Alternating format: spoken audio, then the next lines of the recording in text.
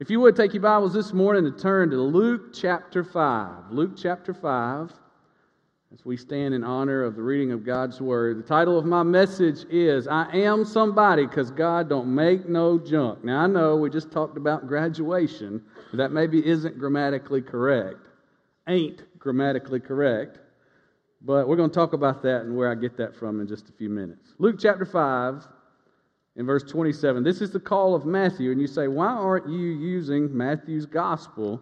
I want to look at one specific addition here that Dr. Luke included, and we'll get to that here in just a few minutes. In verse 27, it says, after this, Jesus went out and saw a tax collector named Levi, also known as Matthew, sitting at the tax office. And he said to him, follow me. Say, follow me.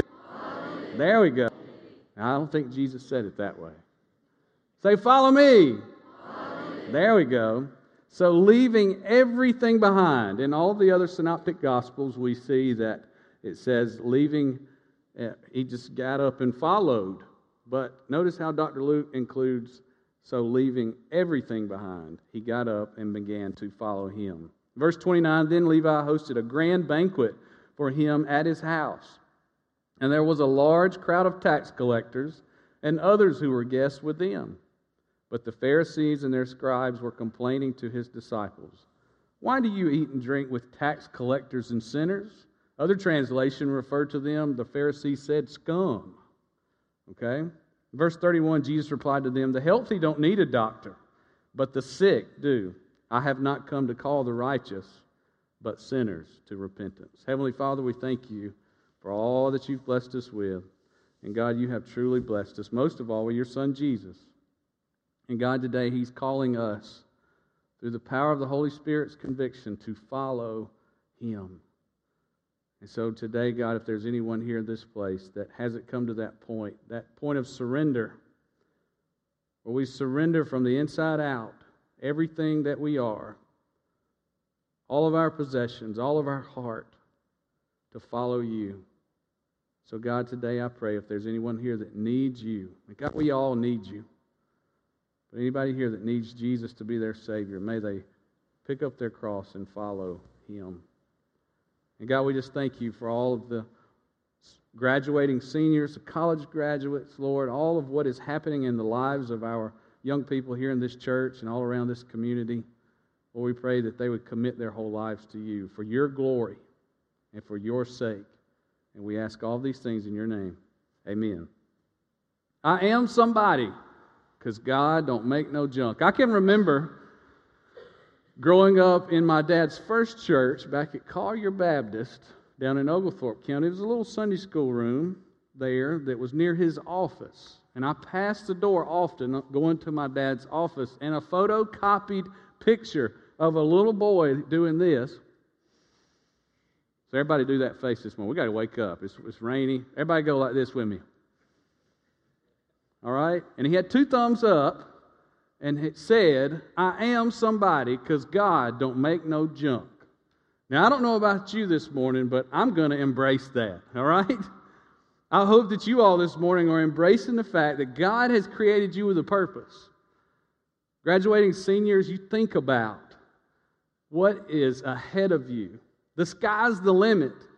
And Mom and Dad would agree, and all the people that here at this church that can't wait to see what God life, that have spoken truth and encouragement into your life, graduating seniors, they can't wait to see what God is going to do with his masterpiece that is your life.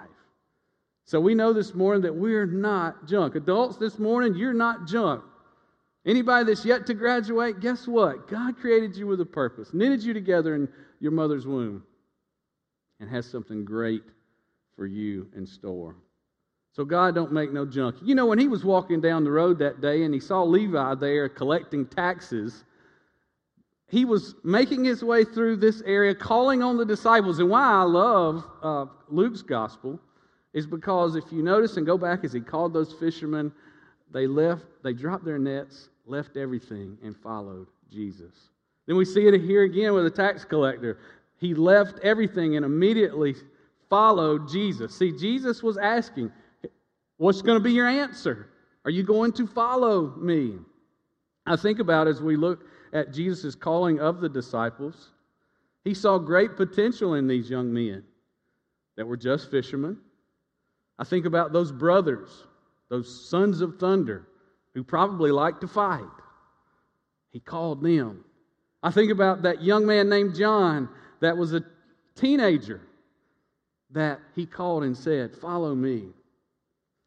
And look at what God did to change the world through these men. Look at how God used them. And He can use all of us. The question is, are we going to follow Jesus? So He came by this tax collector, and I just want to say that Matthew had to have been miserable as he sat there collecting those taxes. Not a glamorous job. Now, you can make a lot of money collecting taxes. You weren't thought well of, but there he sat collecting those taxes, and Jesus said, "Follow me." And you know what? I want to think that as he was walking down this road, there were other people that he said, "Follow me," and they kept on doing what they were doing. He went to another person and said, "Follow me," and they said, "Well, I got a lot to give up to follow you, Jesus." But he went to old Matthew there, Levi, and he said, "Follow me," and he said, "Money aside, tax collecting aside, I'm going to follow Jesus." So I want to ask you this morning, and we ask ourselves, what exactly does Jesus want from His followers? Well, first, before we can become a follower, we've got to answer this question. What is going to be your answer to this command, to this question that Jesus is asking us today? Are you going to follow Him? We want to know that answer. Jesus wants to know that answer about your life. Jesus wants to know that answer about your salvation. Jesus wants to know if you are going to be a child of His. Jesus wants to know, those of you that refer to ourselves as Christians, will we follow Jesus, leave everything else aside, and follow Him? See, that's what Levi did. That's what Matthew did. He had a choice. Leaving everything behind, he got up and began to follow Him. And it reminds me of a time in my life. Miss Joni, she's not in here today. She's in the nursery with those little ones. So I can embarrass her, right? But I can remember when it was the day of our engagement. And we went up into the mountains to a place called Preacher's Rock. It's just north of Dahlonega. It's beautiful overlook, panoramic, beautiful setting. And it was around Christmas time. So we went up, hiked up to this place, and we carried our lunch with us, and we had this picnic lunch on the side of Preacher's Rock, part of the Appalachian Trail. And we were looking out over the scene there, and we were enjoying our lunch, and we even, Christmas time, opened up the Word of God and read the Christmas story together, and we prayed. And I had all this planned out. This is going to work exactly how it's supposed to work. She had no idea. I was nervous for a week getting ready for this big day, hoping that everything would go exactly as planned. And so we were sitting kind of on the edge of the rock, and so it had a little fall there, and I thought, now this is my time. We've prayed together, and now I'm going to pop the question. I couldn't wait to see what her answer was going to be. So I spun around, reached in my pocket, like we do, guys, popped open, and presented the ring, and I said, "Will you marry me?" And I thought it was going to be an emphatic yes. And she starts going, ladies, you can relate to this. She was overcome with this emotion. Tears started to flow, and they flowed some more, and I'm still on my knee with the ring open like this, waiting for the answer. So finally I said, "So what's going to be your answer?" And she said, "Of course it's yes." And I placed the ring on her finger, and the rest is history. Today, Jesus is waiting on you with your answer. It's that simple. We try to make it complicated. We try to, put all the details in line. When I get my life in order, when I finish maybe this degree, or I get this job, or marry this good girl, whatever it is, we want to get it all in line. And all Jesus is saying real simply, follow me. So what's going to be your answer? What's going to be your answer? You see, He not only was calling Matthew to become a follower of Him, He was calling him because He saw great potential in him. See, today, God sees great potential in every single one of us. I thank God for that. I can remember as a little boy looking at that picture as I would go up and down the hall headed to my dad's office through our church there and saying, yep, that little boy, I am somebody because God don't make no junk. That's me. And I wanted to embrace that. And God's Word, as you look through it, all throughout it, you see where God is calling out people. Not people with great skill, not people with great ability, but people that were ordinary, but God used to make extraordinary for His kingdom. And He can do that in our lives. But we have to answer this question, this command, follow me. So what exactly does Jesus want for us? He wants our answer. The second thing He wants today is for us to live with abandon. If you go back and look here in this scripture, as Matthew just threw it all aside, money and everything, and followed Jesus, it didn't end there for him. This is what I love about a new Christian. See, some of us old callous Christians, we kind of get stale a little bit, don't we? We kind of got over what Jesus did for us maybe when we were a child. But not Matthew, not old Levi. No, what did he do? He said, guess what, y'all? We having a party. We're calling a grand banquet. And I want all of you to come to my house.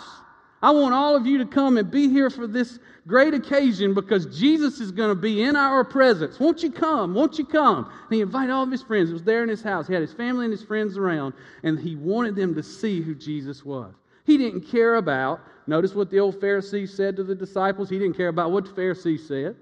He didn't care about what his other tax collecting buddies had to say. He didn't care whether the house was clean or not and had everything in order. No, what did he do? He said, come on, let's have a Jesus party.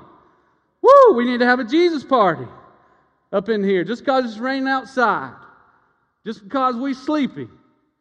This morning, we need to have a celebration of Jesus. Thank you, Jeff, for trying this morning.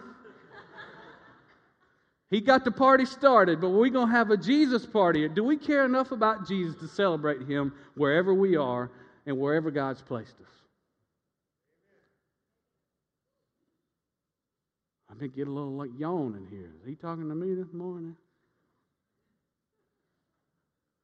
Let's wake up. See, Matthew there, it didn't stop with just him saying, yes, I'm a follower of Jesus. He lived it out. That's what it's going to be. When you talk about embracing your faith, we can give graduates stacks of books every year. We can give them Bibles. All of us, if we refer to ourselves as Christians, we must live out these things that God has given us in His Word. See, Matthew, he was willing to live with abandon. Didn't care about what was going on around him. It was a great banquet. This was his platform. Many of you have platforms that Pastor Robbie and I would never have. Mission fields that Pastor Robbie and I do not have access to. I tell my students this in our youth group all the time. You have access in your public school that I will never have to stand and be bold in your faith and reach your whole school for the good news gospel of Jesus Christ. Some of you in your workplace, you're the only ones that have authorization to be in that plant or to be in that office or to be in that medical facility. That's your platform. Will you have a Jesus party? Will you have a grand banquet? Will people see that, hey, they are a follower of Jesus Christ? I wish they would be quiet. Can you imagine Matthew when he was going down the street inviting people, come to the banquet, let's go, let's do it. We're going to find out who this Jesus is. He was willing to live with abandon. You know, when I think about that, I know Matthew began to realize what was most important in the world, and that is Jesus. He realized that. And we need to revisit that. We need to understand that. We need to realize that, maybe for the first time, that Jesus is the most important thing, period, exclamation point. You know, I'll have to tell my mother-in-law and my mom to maybe close their ears on this one, but we had a church trip back in the wintertime where we went up to Snow Mountain at Stone Mountain. Now, this is like somebody kicked over an anthill of people. okay? There's people everywhere, all over the place, that are coming to slide on a piece of snow about as wide as this center aisle right here. So y'all know what kind of winter we had.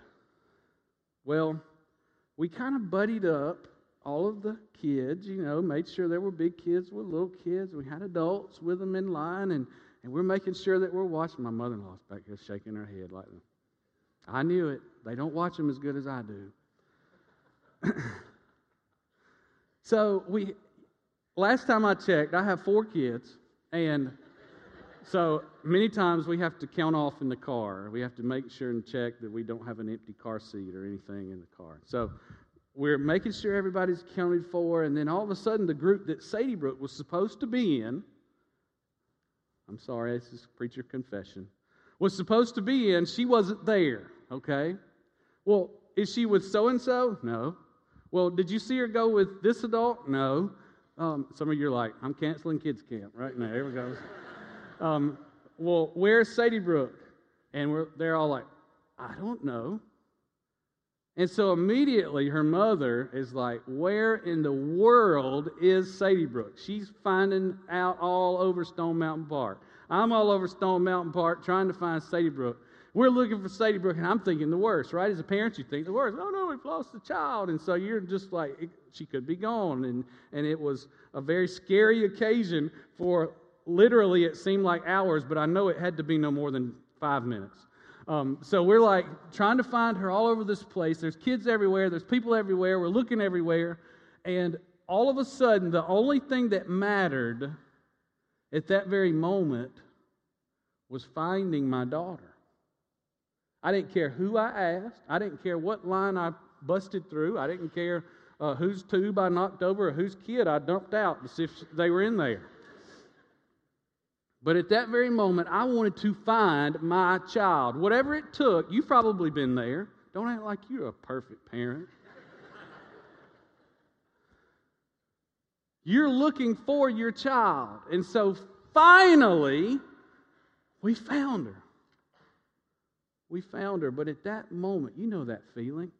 You say, all that matters right now is if I find my child. Whatever it takes. If I had to shut down the park, I'm finding my child. When we think about what is the most important thing, are we willing to shut it all down?